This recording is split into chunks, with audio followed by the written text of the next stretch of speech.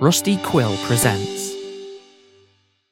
File with the Department of Education could see their student loans automatically.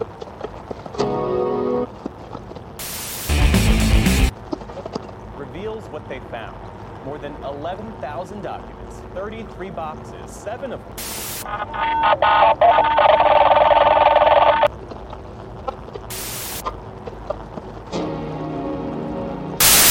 Wireland Ranch, an amalgamation.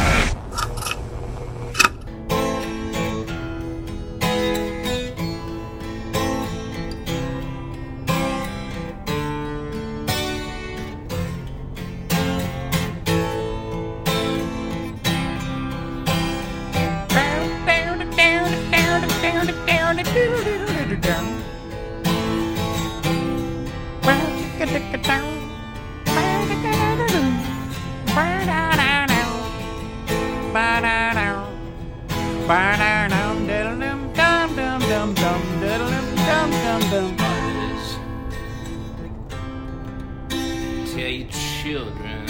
Hi, friends. It's so nice to see you here around the bend at Wireland Ranch, and here we are again, finding ourselves back at the beginning. I believe they used to call this full circle, round trip, orbiting all the way back to our driver friends, navigating south on Highway 78 away from the ravaged husk of downtown Blythe. Now no more than a crater that will eventually become Thylia, and then a crater again. Such is the cycle down here at the ranch.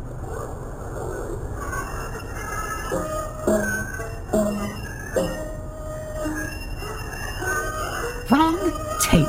How many times must I tell you Vietnam is never coming back, no matter how much you play his little black magic incantation? Now, get me the right tape. Overseer, please bear with us. I'm so very sorry for this little mishap. Allow me to play the soothing songs of sunspots while you wait. Our driver does not seem to notice the voice on his radio or the ghost tape number 10 that had infiltrated his ears, his eyes instead darting back and forth between the windshield, now streaked and muddy from an attempt to wipe what was left of Reynolds' curiosities, and the box that sits on his passenger seat. The box given to him by that ghostly light that maybe saved him from a desk monster with her rainbow worm hair pits. But of course, friends, our driver does not remember this clearly, doesn't remember much at all, in fact, and finds himself having to look down at his phone to recall exactly what it is he's doing right now, and every time he looks, he sees the $175 delivery, smiles, and strains again to peer through the mud. Every few minutes, though, a sinking feeling forms in the pit of his stomach, best described as a sort of existential dread, a seed of paranoia, and a thought that something is just not right, though he can't seem to place it. Yet, when that feeling begins to sink into his mind, his eyes move of their own volition beyond his control to glance at the box, and that feeling dissipates to wherever thoughts go once our brains take out the trash, except during the reign of Operation Mockingbird, when all those thoughts were typed and stored in servers deep inside Silicon Valley. And friends, I know, I've seen them. Though our driver does not notice, if you or I were to look at that box, even for a moment, we would know deep down in our souls that something is very much not right. We would notice the way that it vibrates to the touch, as though something undulates within, as though something emanates. In fact, we might get the sense that box is not the correct noun at all, but rather casket, or even ark may be more fitting. The receptacle itself is a thing to behold, dark acacia wood stained in the same style as the desk from the curiosity shop, gray grain peering through sable void deep as night, starless and Bible black. Runes are carved on the lid, runes that you and I have come across once before, friends, chalked onto cobblestone during the birth of a certain someone way back in 1895, when the world was only slightly less fucked up than it is as you hear this. An engraved frame surrounds those bygone markings. 2 orchids rooted to the bottom, spinning and swirling around umbilical vines and leaves meeting above dead in the center. Petals touching in symbiotic embrace. Did you find it? You had it last. I don't know why this shit is always on me. Because shit rolls downhill. Now shut up and find it. We're out of Sunspot ambience. Play the hold music. I don't think he even notices. Yes. Do you notice? Our driver does not notice. Walmart or DMV? Give him the Walmart. That shit's a jam.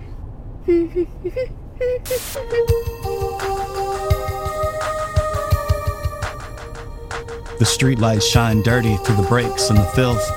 Our driver hits the wipers once more, this time fluid-free, and large clumps of dirt break off and fly over the top of the car, sliding shadows over his face from the metal halide gleaming through the sunroof. No, don't look. He looks in the rearview mirror to determine if his actions affected any other cars, because at heart our driver is a genuinely good person, but looking was a fucking mistake. Look fucking away! Everything goes dark. The world before him shatters like a broken mirror. Pieces falling away and leaving dead black in its wake, and that feeling in the pit of his stomach takes control of his entire body, overwhelming him with the type of fear a person must experience in their final moments on this plane. A kaleidoscopic nightmare forms around him, mouths and eyes growing arms in his periphery, fast approaching, reaching toward him, lashing at his face and tearing at the skin on his throat and chest. Blood pours from the open wounds, soaking through his clothes, and a voice begins speaking from inside his own mind. Pray you never see any of this world again. Pray you never see mega stores and half-off clearance shelves, $1 million Super Bowl commercials, billboards glowing LED bright, and beckoning with promises of secure banking, fruit, flavored soda, and plumbing at reasonable rates. Pray the time for distraction has passed. Pray you never see glass crack shooters and used twishes, rogue extension cords and barley bags, filling pink tutus and 6-inch heels, digging into the backs of strange men, broken bottles glistening on ransacked city streets. Pray you never hear your children cry for help. Never hear political theorists predicting presidents behind polished pewter round tables on government-sponsored events. Pray you never hear another apology. Pray you never know your family and the inevitable disappointment that will stem from that apology. Pray you never know what makes them tick. Once you do, you can never look them in the eye again. Pray you never feel the tears split into complex saline deltas on reddened cheeks. Pray you never experience their causes, funerals, separations, withdrawals, and days wasted away with fantasies of the life you wanted but could never have. Pray you never feel pain, never lie, smile, or scream, never feel the eyes burning through your flesh and you enter quiet, crowded rooms at your footsteps echo, and the door slams shut behind you. Pray that you never be judged. Pray you never know the truth, never realize reality is not your perception. Pray you never grasp the outstanding weightlessness of the breath in your lungs, the blood coursing through knotted networks of veins, the memories you hold so dear, the balances of bank accounts. All the reasons which kept you from planting bullets into brain, razor into wrist, and head into skin. Pray that hate and love defy definition aren't merely trite four-letter terms developed to describe the animal instincts to fuck and kill. Pray what you have known to this point, to the right here and the here now, meant something. Anything, because it doesn't anymore. Pray there is a God above you, and a devil below.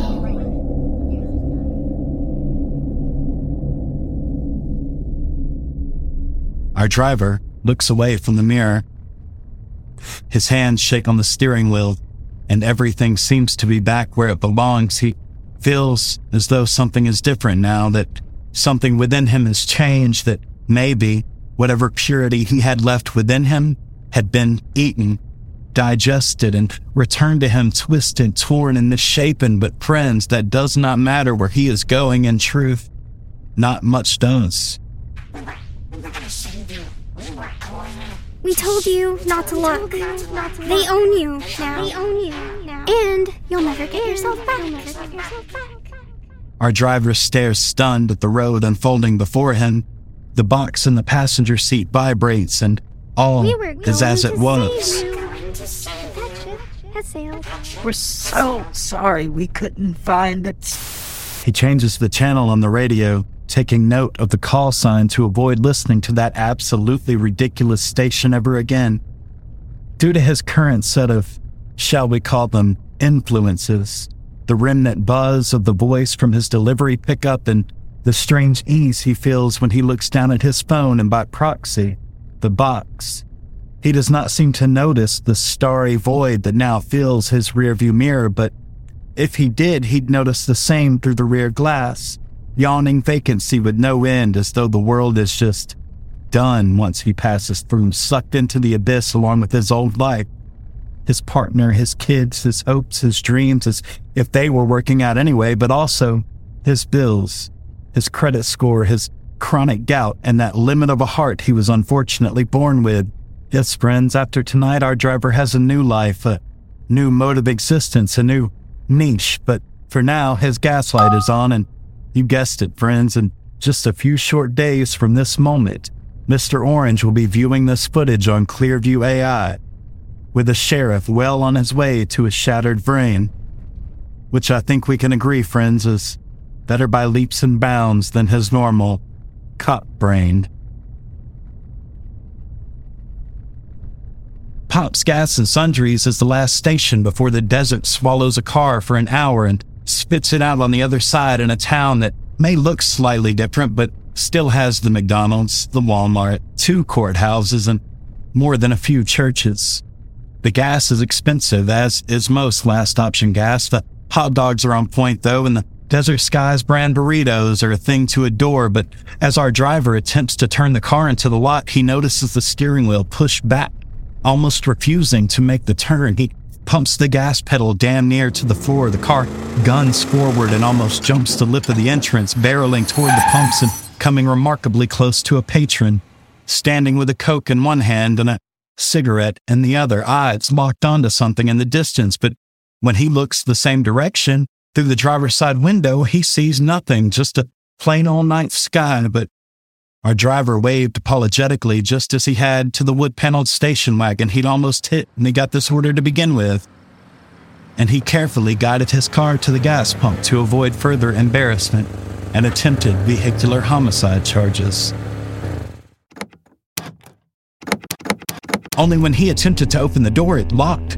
He pushed the auto unlock button repeatedly, friends, but it would lock again just as quickly. That feeling in the pit of his stomach began to rise in him again. He could feel it in his throat, his face flushing hot and red. Suddenly, he found himself struggling to breathe. His heart quickens as he presses the button over and over. Before his eyes, the box that had been sitting there calmly this whole time, just being a box, started to shake, bouncing itself off the seat, a high-pitched whine emanating from within. As the sound enters his ears, his blood pressure lowers and his breath comes normal and even. And he wonders for a moment where all those feelings came from, because as far as he can tell, well, everything is just fine. He pulls the handle, the door opens, and he steps out into the night. Now, the difference between what our driver perceives and the reality around him is quite the divide. Where our driver sees a few people staring off into the distance in the direction he'd just come from, the reality is fucking bedlam. People run and trample one another into the concrete in a hectic, mad dash away from his vehicle. They fight, they scream, they panic and fall to the ground. Unexpectedly, there are puddles of blood with footsteps splashed out in splatters on the asphalt, and for sure, at least one person has died. But our driver just walks past all of this as if nothing is happening. His eyes focus first on the door and then the counter at the point of sale, which appears to be currently vacant. Screams erupt from all around him, but it all sounds like laughter to him, if he hears anything at all, which is doubtful. The ground rumbles beneath the store in bursts, and if we were to listen close enough and pay attention to the pattern, we may recognize those rumbles as footsteps, but that would require a careful and studied ear. A roll of thunder approaches closer and closer, and as it reaches the apex of its potential, the windows shatter, exploding into the store, cutting our driver in the process, but he does not seem to register this either. A woman shrieks and slams the bathroom door behind her with a loud click of the door lock, but friends, she does not want to be trapped in there, I assure you. Our driver walks casually to the counter and stands there staring at the lottery tickets. Maybe after this delivery, he might pick one up, one of those $20 guys, and with the streak of luck he's on today, well, he might just win, and wouldn't that be the cherry on top of this dope-ass money sundae he was currently treating himself to? It's a few stretch moments before he realizes that the attendant is not where the attendant should be, and he does his best to peer through the no ID, no alcohol notices, and the we reserve the right to refuse service signs, and the winning tickets all taped to the bulletproof glass separating the employees from the nefarious citizenry. He reaches under the dip in the counter where he should be currently sliding his money in for this gas he needed to complete this delivery and get back to his house before midnight, preferably, to move aside a no shoplifting sign so he could see behind the glass a little easier, and then he spots her. A young red-headed woman shivering on the dirty white tile floor, following his hand with her eyes the way you would a snake on the ground in the woods. Fervent and focused and still. He snaps his fingers and she looks through the crack in the papers to meet his gaze, and he says, "Are you okay?" A tear drifts down her cheek, drawing a mascara line as she slowly shakes her head to say no, her lip quivering and smeared with pink lipstick, and he says, Can I help you?" Outside, a roar sweeps through the streets, another roll of thunder. Though the night is dark and the streetlights have gone out, if you were to look close, you'd see the outline of a large red and black slime-smeared paw reaching up over the back of the store, resting a long, cold claw onto the ventilation fan on the roof. A terrible laugh fills the air, blotting out the roars and the screams, but inside our driver says, "If there's anything I can do, please tell me.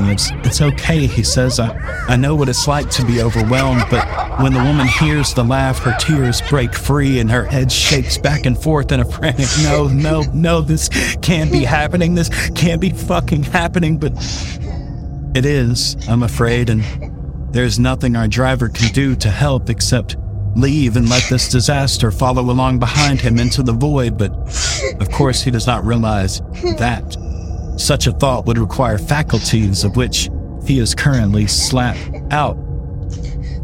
"Look," he says, I just need gas, so I'm going to slide this tin under the window and go. I hope whatever it is that's bothering you will work itself out. I find that it often does. You have a beautiful night, okay?" The redhead stares at him, spellbound and stunned. I cannot verify the thoughts going through her head, but I do know there is something along the lines of,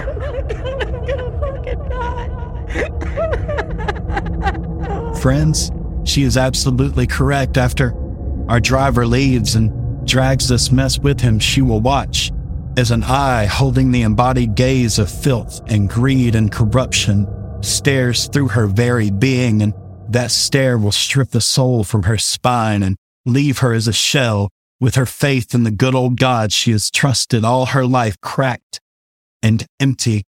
And unfortunately for her children and her parents and all of her friends, she will put the shotgun to her head the owner keeps behind the counter and leave her own skull in the same state. As our driver steps back out into the lot over the shards of broken glass, crushed bags of chips, and the remnants of an overturned coffee maker, the paw on the roof reaches further out, slamming down and shattering the residue of the ancient algae you are so reliant on. Even the streets beneath your feet are a mockery of the planet, and when you look at things that way, it's no wonder this creature exists. Where else do such vile energies go? The claw sinks into unconscious bodies, laying like parked cars between yellow lines, and they go from unconscious to dead in an instant, which isn't that much of a stretch, friends, but our driver pumps his 1.89 gallons of gas, and now he may just make it to wherever he's going. His phone dings, scolding him for this pause in the delivery, saying, "You do not appear to be heading toward your destination." let us know how we can help. This makes him laugh because have you ever called one of those companies for assistance? Our driver fiddles with his phone and hits play on his podcast app for the background noise. He can't stop thinking about that woman, wondering what was wrong with her and what he could have done to help her, if anything, but none of you have time to help anyone anymore. Wrapped up as you are, just trying to survive, while a few of you had the world in your pockets, and those people have never helped a soul. How else do you think they got their money? Behind his car in that old abyss-swallowed world, our creature has a new friend, a sibling composed of corruption in the guise of the great worms of old with a big, dumb face. But we must not let that face fool us, friends. Their eyes may cross when they think, and their mouth may hang open, but when it comes to fucking shit up, it comes real natural-like. The two slither and bound after the vehicle, having left Pop's Gas and Sundries in shambles and having more than a little to do with the nightmare that is now downtown Blythe, but that is a story for another time. For now, they have to stop what is coming. They have to cut this off at the head because they will not stand for another disruption to their future, another threat to their reign. Such a slight will not be tolerated. And little does our driver know that he is the head that must be cut off, the bud that must be nipped. For with him comes new power, new blood to wash through the ranch, and maybe, if things go just proper, usher in a new era for you and everyone you know, and by proxy, myself as well. But we will just have to see how that works out, won't we? But spoiler though, not too well. Outside of Palo Verde, the night is brisk. The wind blows dust over vast swaths of badlands and rolls tumbleweeds across the burrows of hog-nosed skunks, darkling beetles, and desert shrews. His GPS shows 3 miles left, but you can see for ages out this way, and all there is nothing in every direction. Our driver struggles to recall if he's ever seen anything out here, and as far as he can remember, the answer is undoubtedly no, but this is a leave-at-the-door type situation, so he gets paid regardless, even if that door does not exist. The idiot worm digs into the ground like a sharp knife slicing through flesh, and the hole fills in behind them as if they were never there. The red-spotted million-mouthed creature leaps forward to close the distance on our driver, and for a moment the moon is blotted out above the desert, removing the silver sheen and starlight dance from the earth. Our driver stares in confusion at his phone. The map shows a sharp turn coming up quickly, but the road doesn't show any sign of a break or driveway, just a slightly curved yellow line reaching out for miles and miles. That panic begins eating at him one last time, but before it can go too far, the box emits its high-frequency squeal and his eyes glaze over once again. He opens the delivery app on his phone and navigates to the drop-off instructions. For a single vague, strange moment, he recalls the pickup instructions for this delivery, and there was something weird about them, and it's even weirder he cannot remember it at all. His memory is usually pretty good for smoking as much as he does, but for some reason this all sort of seems smeared in his mind, erased or amended. On the map, he sees that the actual pin for the drop-off is not too far up the road. It's common practice for most out-of-the-way deliveries to use a pin, and he's dropped things in some weird places in his time, so really this would only be slightly out of the ordinary.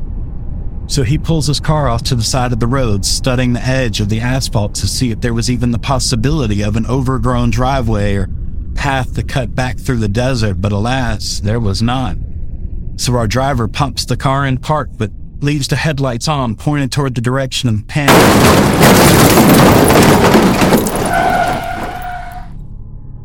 The night rushes by him and his head whips forward as his car slides and fishtails, tires scrubbing along the road, filling the air with the smell of burned rubber.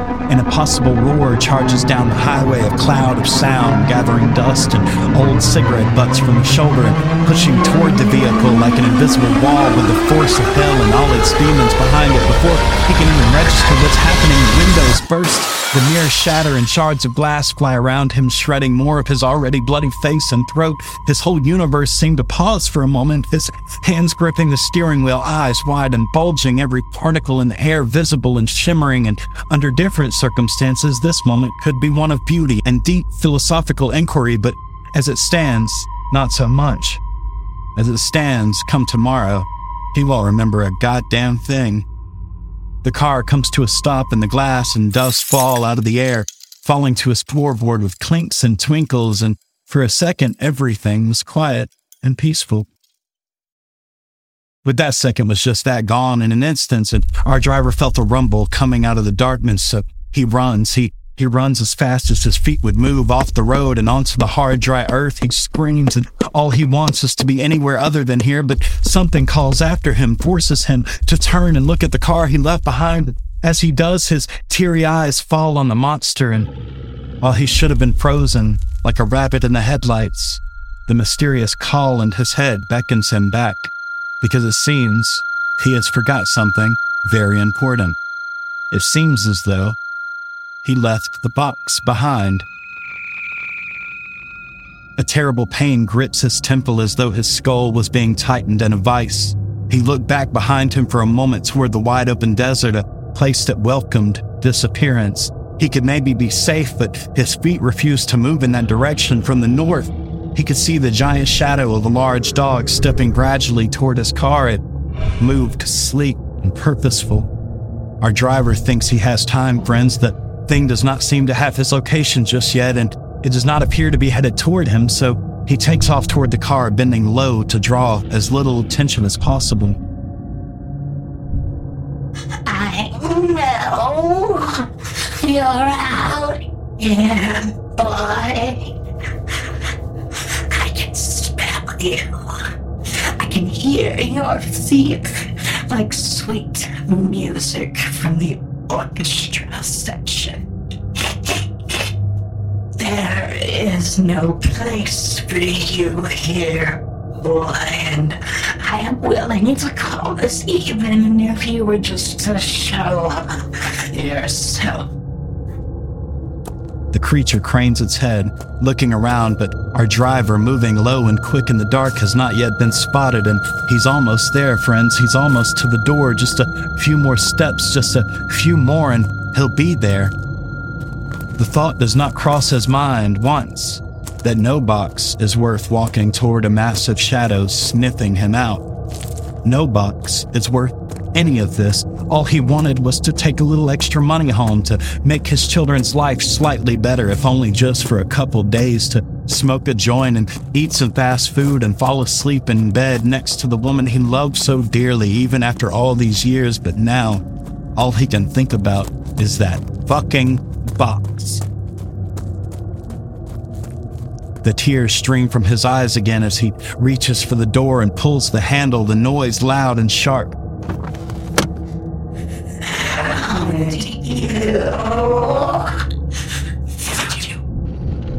The dog-like creature takes off toward him, shaking the earth with every pounce and leap. He grabs the box from the seat and runs back out into the desert, the package gripped tight to his chest, blood dripping onto the runes from his lacerated cheeks. We are running to the same place, boy, but for very different reasons. Have you even thought about what you're doing? Have you even asked yourself what is in that box you hold so close?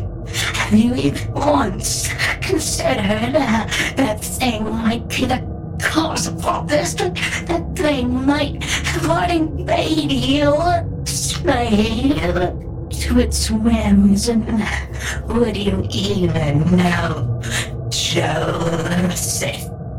Our driver screamed when he heard his name, screamed and fell to his knees. Something broke in him, released him, and he found himself there in the desert, bleeding and horrified and so confused. He doesn't know what's happening. He doesn't know where he is. He was just at that weird shop. What the fuck is this? What the fuck is happening right now?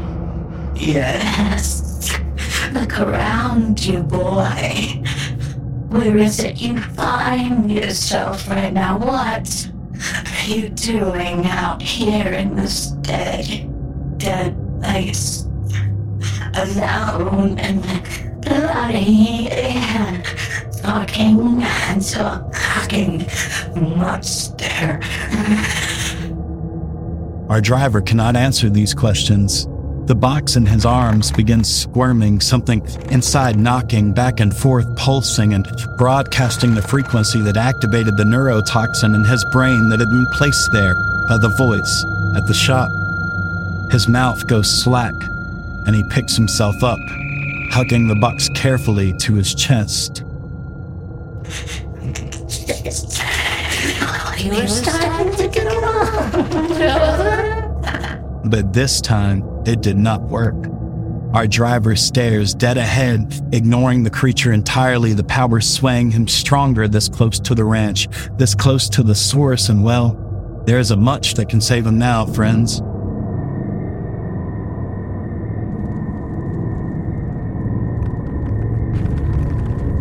Out of the ground comes the big dumb worm, always eager to be nosy in situations such as this. He breaks free of the desert floor, sand undulating as it pushes upward and cascades away against the body of sleek tourmaline scales rising from within.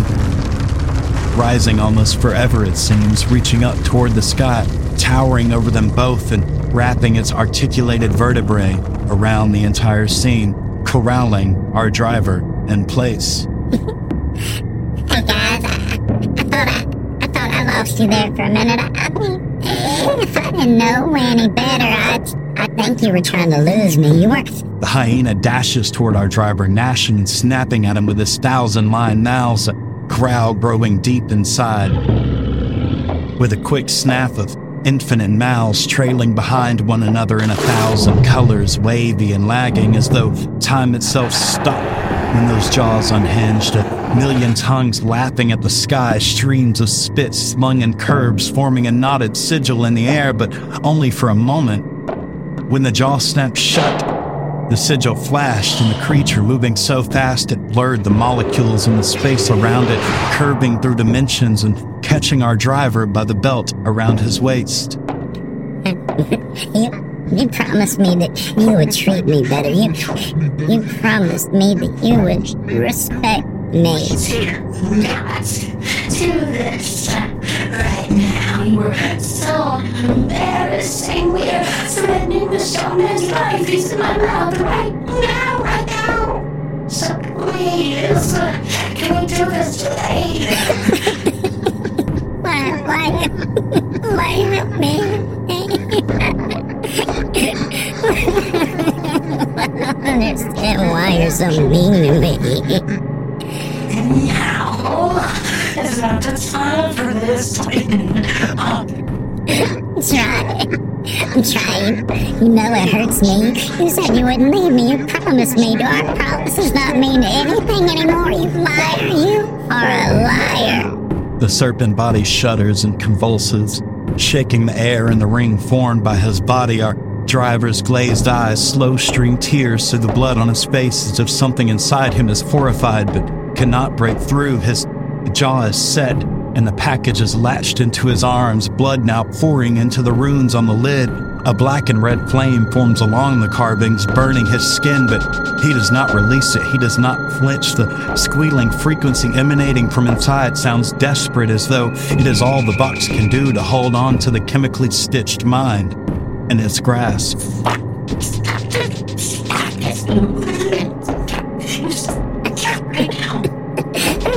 Why are you so mean? Why are you so mean to me? I don't understand why you're so mean to me. The massive serpent bursts into full-fledged tears, causing the atmosphere itself to tremble, sand and dust vibrating on the ground, dancing just above.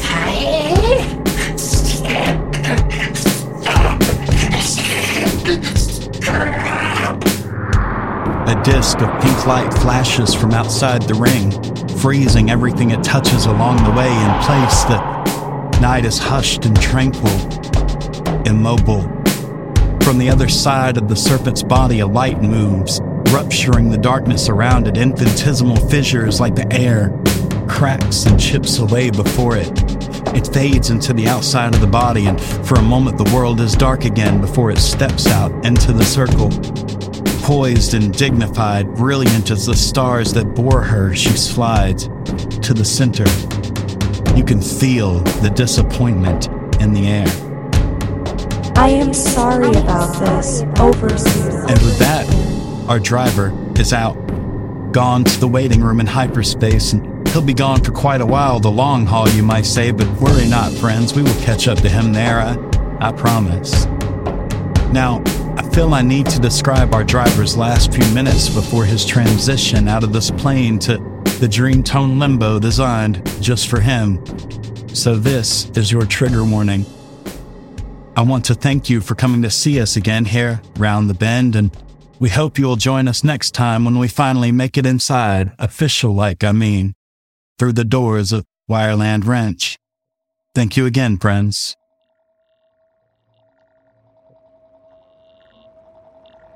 Before he had awoken, he was placed on a chair, metal twined and spun to fit his body as though suspended in the air by thousands of razor-thin wires equally distributing his weight.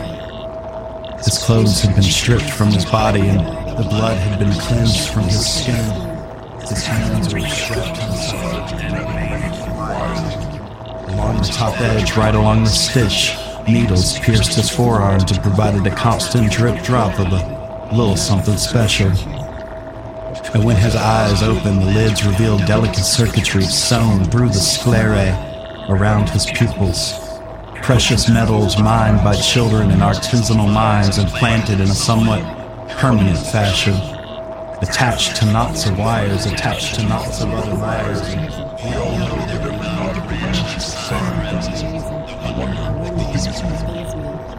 Hands melted out of the overseas chair, liquid metal reaching to a table beside him, grabbed a drill with a phosphor bronze bit and positioned the tip directly over the bridge of his nose, just below his eye line. He didn't feel a thing as it pushed through the bone, headed toward his sella turcica, at the very center of his brain, but there is where he found such a home for our deceased. Shake your hands on my gloves and open the black box and start recycling bits to begin with. The crack in the hips, frequency calls with low ground, kept swirling to a minimum. Molten hands reached into the box and removed, with the care of a newly born infant, a molten golden blob, ever shifting and bubbling, forming limbs and melting back in on itself. The hands placed this thing gently in a petri dish on the table beside the overseer's chair, and a sparkling wire reached down from the ceiling like a silken spiderweb and slid through the shifting golden figment, bringing it to life after a fashion. The thing shot strands of gold around the edges of the hole in the overseer's head and used those strands to pull itself out of the dish and across the table. Tiny hands formed along the strands to pull more efficiently, to cover more ground, and within minutes had settled itself into the hole and slid inside. The skin grew over, and that is all. The overseer's eyes opened and adjusted to the light as Abria said, Welcome, Overseer. It's interesting to see you again.